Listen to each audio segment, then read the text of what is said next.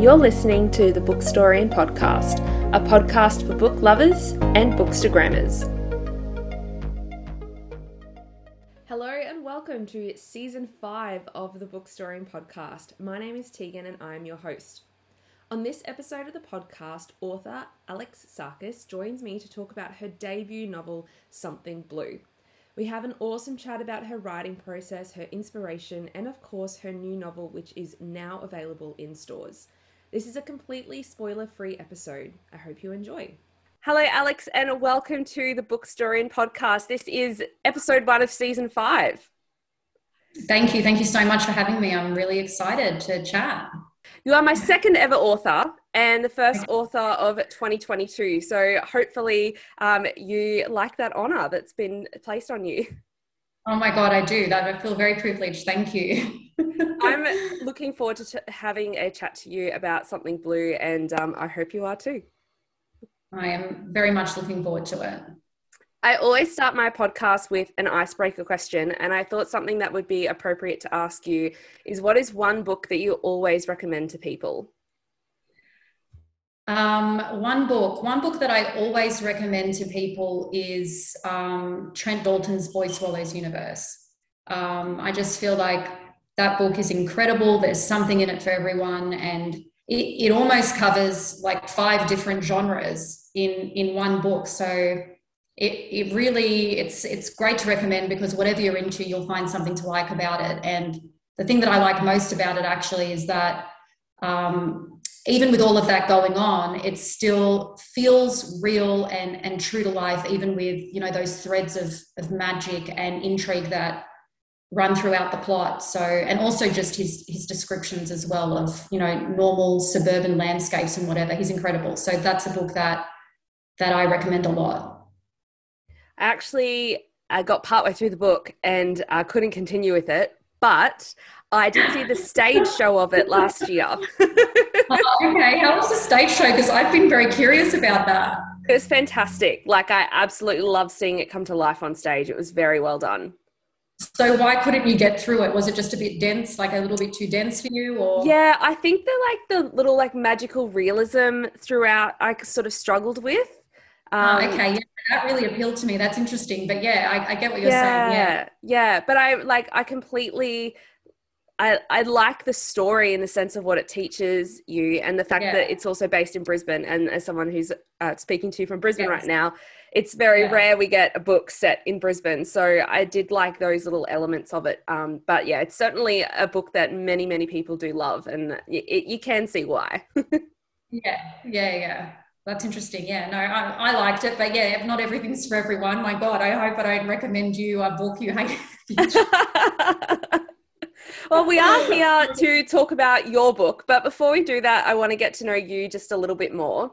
And one of my favorite elements of your story, Something Blue, is that your lead character has to collate a group of photographs about herself that capture who she is without necessarily showing who she is. So I thought a good question for you would be, what are 3 photographs that you could take that capture who you are without showing yourself?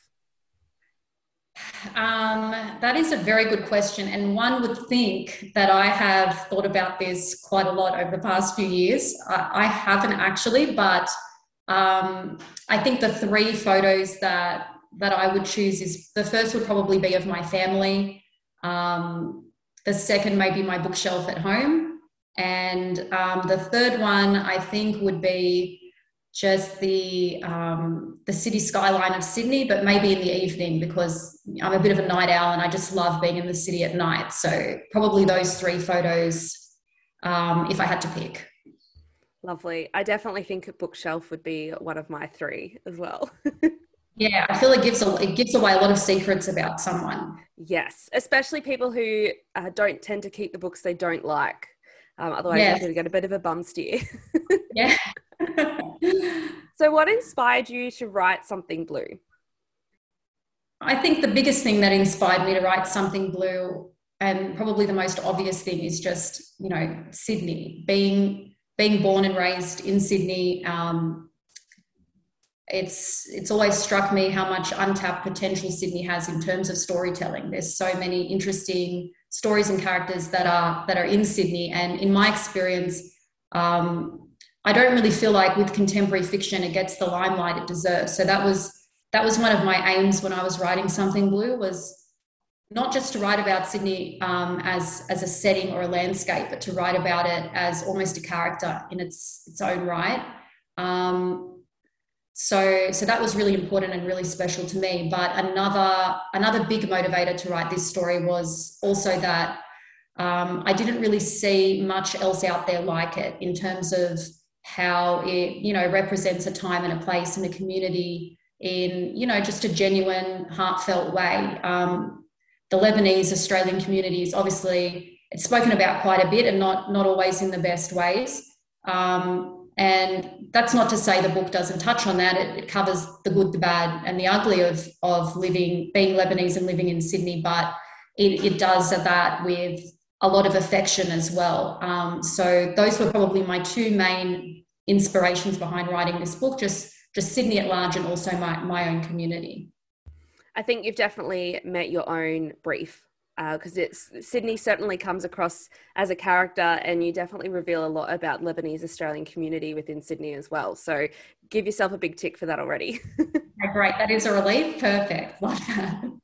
I'm always super curious to ask authors about their writing process, because it's something that is so diverse, depending on who you chat to.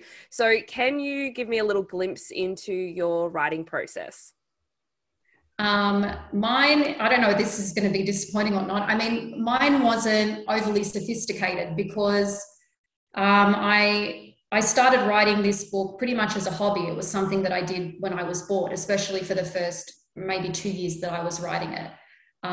So I was very on and off with it. There wasn't much rhyme or reason to what I was doing. It was more a way for me to sort of get past my writer's block and basically write a story about something that I knew would come naturally to me, because obviously I'm from Sydney, so it wasn't too much of a stretch.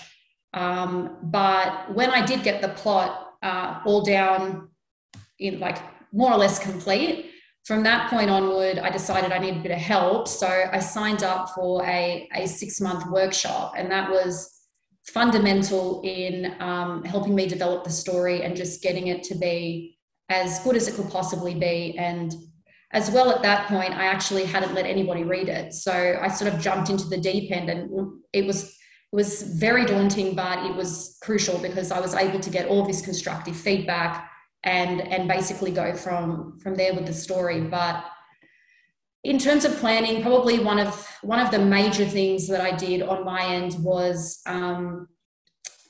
basically keep like an Excel spreadsheet of the timeline of the plot, because it's essentially just a 2-month snapshot of the main character's life. So you're dealing with a very finite time period, and it's also set in a very specific time and place. So I had to do that to keep track of the days of the week and what she was up to, and also sort of real life events that were happening in the country at the time, even footy games and things like that. I had to make sure that they all lined up pretty much perfectly to what she was doing, so that, just had that extra level of authenticity and, it was accurate. So that was something I did on my end in terms of planning. But other than that, in terms of like character arcs and things like that, that was something that I think was just developed over time through my drafting process, just writing and getting feedback and seeing what was working, and then slowly molding these characters. And then essentially, once I had established them in my own mind, they more or less wrote themselves in certain scenes, because you would know what they would or wouldn't do or would or wouldn't say. So from there, that kind of stuff developed. But overall, no real sophisticated like mind mapping or anything like that. Just went with my gut on a lot of things. It sounds like there's a really good blend of things as well. Like you had the planning of the Excel spreadsheet, but then knowing and the familiarity you had established with your characters as well. Like good blend, good layering of it. So yeah, awesome. Exactly. And good advice for people who are interested in writing to get involved with the writer's workshop, and that it doesn't have to be such a solo activity. 100%. You do feel a little bit introverted as a writer, and especially if you're a first-time writer, you can be quite shy about what you've done because you actually don't really know if it's good or not, and it can be scary. But honestly, I will recommend it to anybody. I think it's just crucial, and especially because in those workshops, you get such a mixed bag of people there that you can really tell whether your story is going to appeal, who it's going to appeal to, if it's going to appeal to, readers in general, or if it's going to be a bit more niche or whatever it may be. It's crucial to have that. So, yeah. Yeah, excellent. Certainly some good advice.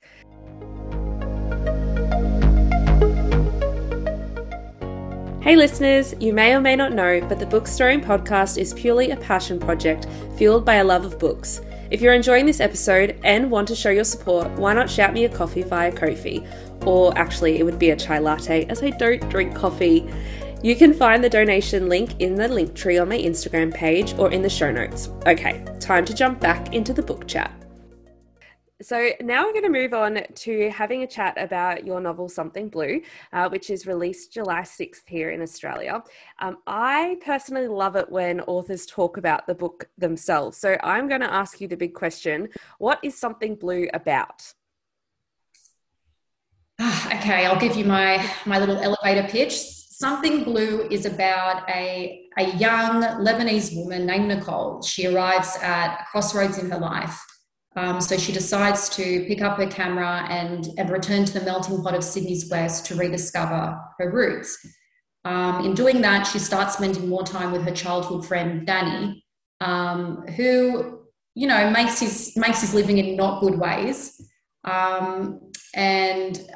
This, as their relationship sort of intensifies and evolves, this forces Nicole to sort of face some ugly truths or some hard truths probably about herself and about the people around her. So yeah, that's pretty much it. Did I do a good job? Yes, way more eloquently than I could have. I have many quotes that I loved from your book. So a lot of these questions are going to be connected to quotes. So here's the first one. This quote in particular for me has encapsulated the theme really well of the novel, and you can see it in many different facets of the novel as well. So here it is. Those were stories I wanted to know, the ones that make you see a persona more than just an outline of the space around them. So Nick really makes many discoveries about herself and fills in that outline for us as the reader, but also for herself personally as well. And I think having any kind of self-discovery in any character makes a great cocktail for a story. So where did the idea of Nick as a character come from?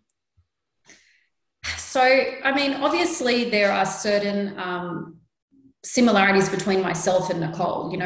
She's a young Lebanese woman born and raised in Sydney. I'm a Lebanese woman born and raised in Sydney. And like Nicole, my beginnings are also out in Sydney's West.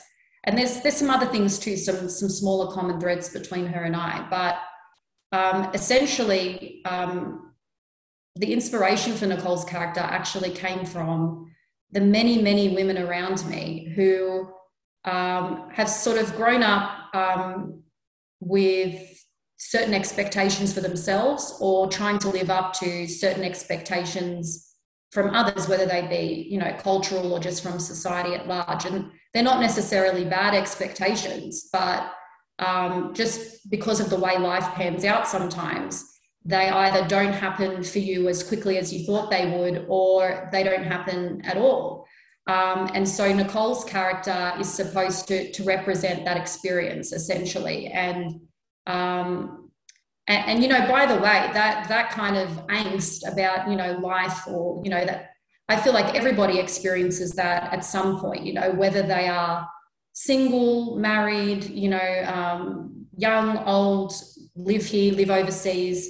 It's a very relatable experience. And that was one of my main aims when I was sort of crafting Nicole, was to make her a friend and an ally of the reader, and to also, just to have her be as relatable as possible, in the sense that she's not a perfect person, but I think what makes her so appealing, or what I hope makes her so appealing, is that she wears her vulnerability quite well, and she's also very honest about all her faults. She doesn't really pretend to be any better or worse than, you know, what she is, and she's open about the journey she's on. And I hope the reader feels comfortable experiencing that with her.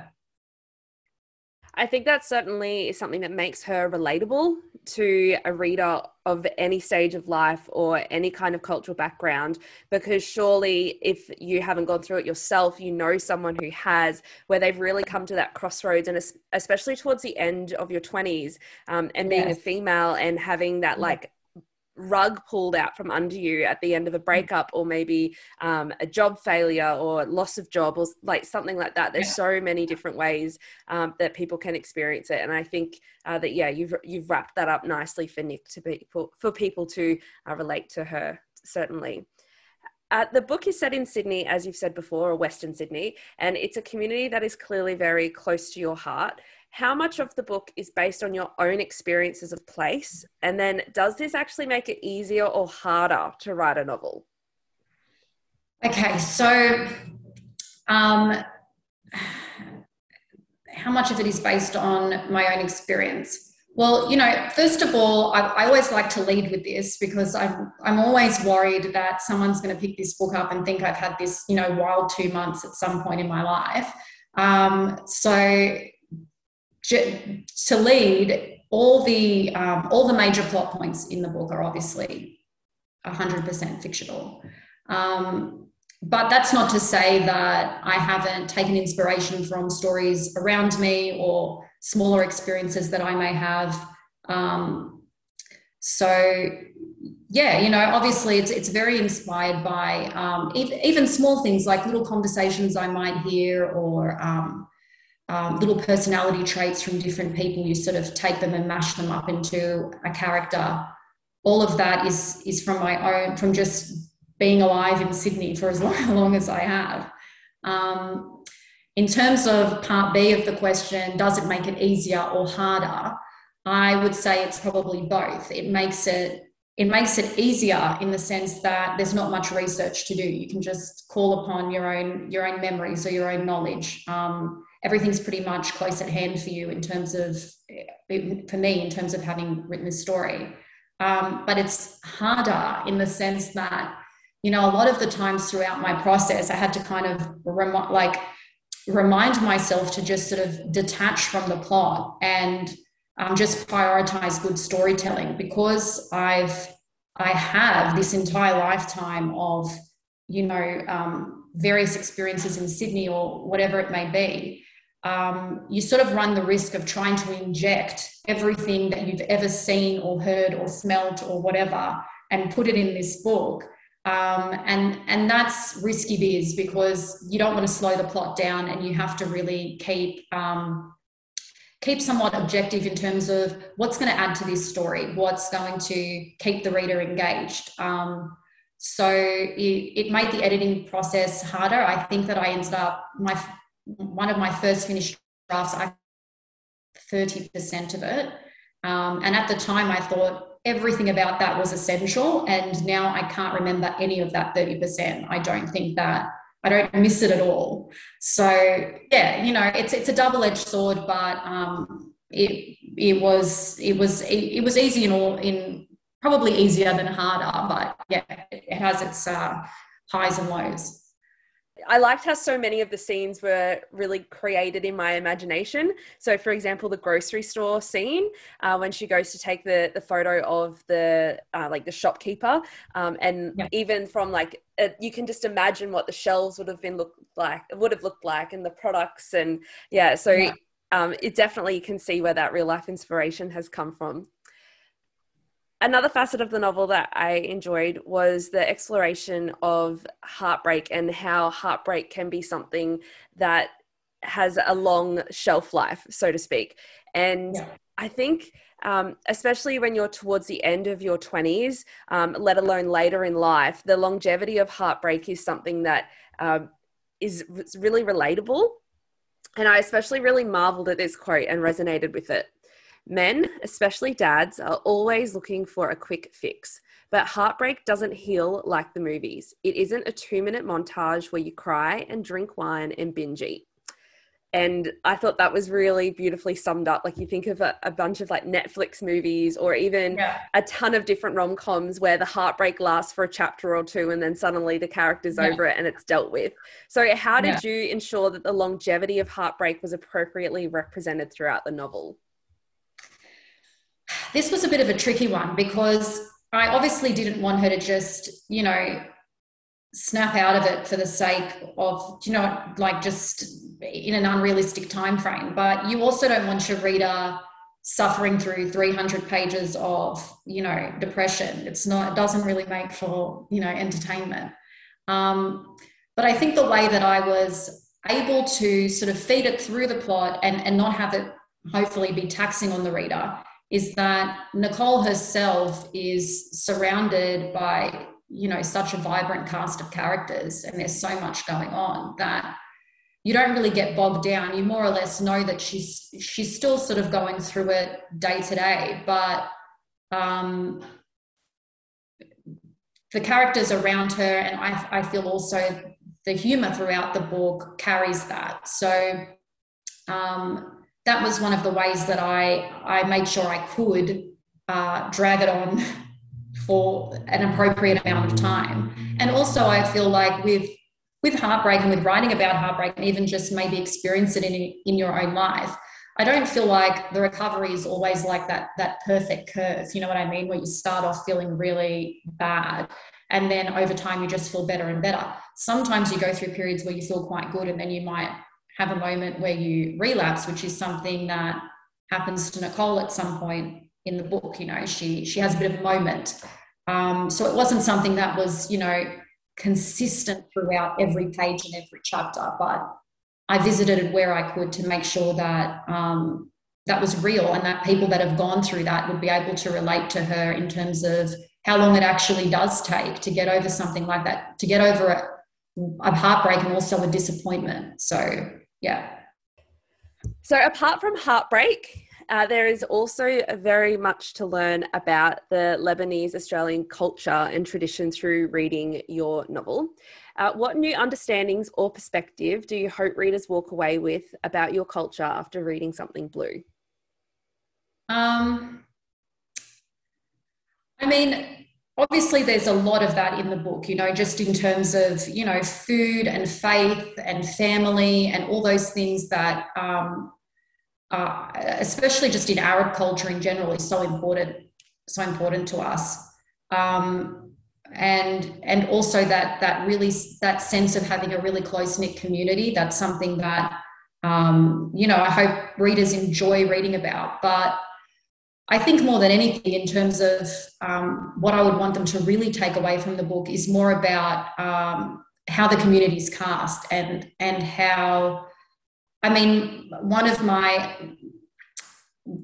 the things that I did in the book, and for me, it was probably like I was a bit worried to do it because I didn't want to perpetuate any stereotypes, but at the same time, I thought it's probably better to not shy away from these stereotypes, to actually include them, because just because something is a stereotype, first of all, doesn't mean it's not accurate. There's many people that fit the description of what a certain stereotype may be, but my whole aim was to take a stereotype, add as much to them as I could by way of, showing that how layered these people are. And I think what I would like more than anything is just the takeaway message of, even if people seem to fit a certain stereotype, and maybe an ugly stereotype, that if you dig deep enough, you can find something to like about almost anyone, or at least to sympathize with. So that's probably one of the main things I would like to get across by the end of the book. And there was certainly a few characters embedded within the story that fit the stereotype. And then when you peel back the layers, they've got this really awesome heart of gold behind them as well. And as someone who's been involved in so many weddings over the last few years, I really enjoyed the touch I really enjoyed the tasting of a Lebanese wedding within the story as well. And that pandemonium and bit of mayhem and expectations that are also embedded within too. So Yeah. Yeah. The Lebanese wedding is a breed of its own. It's really a spectacle. It's hard to go back once you've experienced the Lebanese wedding. You know, it's just so entertaining and larger than life. So yeah, that was a must. That had to be in the book somewhere. So yeah, I'm glad that you liked it. It could almost be its own separate like rom-com book, like if you really wanted to blow it Yes. out more. Yes, there's definitely room there for a Lebanese rom-com for sure. Yeah. Lebanese, yeah. So I've got two more questions and then we wrap up our interview. So first one is, where can listeners grab a copy of Something Blue? Well, they can grab a copy on July 6th, pretty much in all good bookstores is my understanding. But at the minute, you can pre-order it online through Booktopia, through Amazon, through Dimmix. I think Angus and Robertson as well, just all different types. You can definitely pre-order online at the moment. And do you have a hint on what you're working on next? I am working on a few things at the moment. Another book based in Sydney, not just having one main character, but a few main characters this time. Maybe a little bit older and a little bit grittier, but still with that beautiful Sydney flavour that I love. So I'm working on that. And I'm also working on something that's like a completely different genre. So it's a bit of a curveball. But yeah, lots of good things coming up. And I'm just so excited for the release of Something Blue. I'm really excited for people to read it. And yeah, that's it. That's my whole plan moving forward. Awesome. Well, thank you so much for joining me on the Bookstoring podcast. Thank you. Thank you so much for having me. I really enjoyed it. Hold up. Before you go, here's a little snippet of what to expect in the next episode. It's the lakes. Is it the lakes? Oh, great. The lakes. Okay. Well, so because you're on the edge of talking about it, go for it. Okay, so for the lakes, I have chosen If We Were Villains. So first of all, the reason I chose this one was about the song is about, poetry and writing. And I feel like it has some like sort of dark academia moody vibes, which is literally what If We Were Villains is. So if you don't know, If We Were Villains is about a like an acting school. So there's like 6 characters and they all study Shakespeare. So they're literally obsessed with Shakespeare. Like the whole book is just Shakespeare quotes basically. But one night something terrible happens and of that event, and there is a lot of like complicated relationships and things like that. But the reason that I chose the lakes for the song is because if you've read If We Were Villains, there is a theory at the end of the book about a lake and things like that. And I don't want to spoil it because I know you've not read it, but yeah, it's the perfect prompt to go with this book. So when you read it, you can like listen to the song as you're finishing the final page and you can just be like, oh my gosh. Thank you so much for listening to this episode of the Bookstoring podcast. If you've enjoyed it, show your support by following, subscribing, and rating the show wherever you listen, as well as sharing the podcast on social media. If you want to go the extra mile, you can shout me a coffee via Ko-fi. It's super easy to navigate and you don't need an account to donate. You can find the link in the show notes along with a full list of all the books and other media mentioned in this episode. Finally, make sure you head over to Instagram and follow my latest guest, as well as my Bookstagram @Bookstoring_ and podcast account @The Bookstoring Podcast.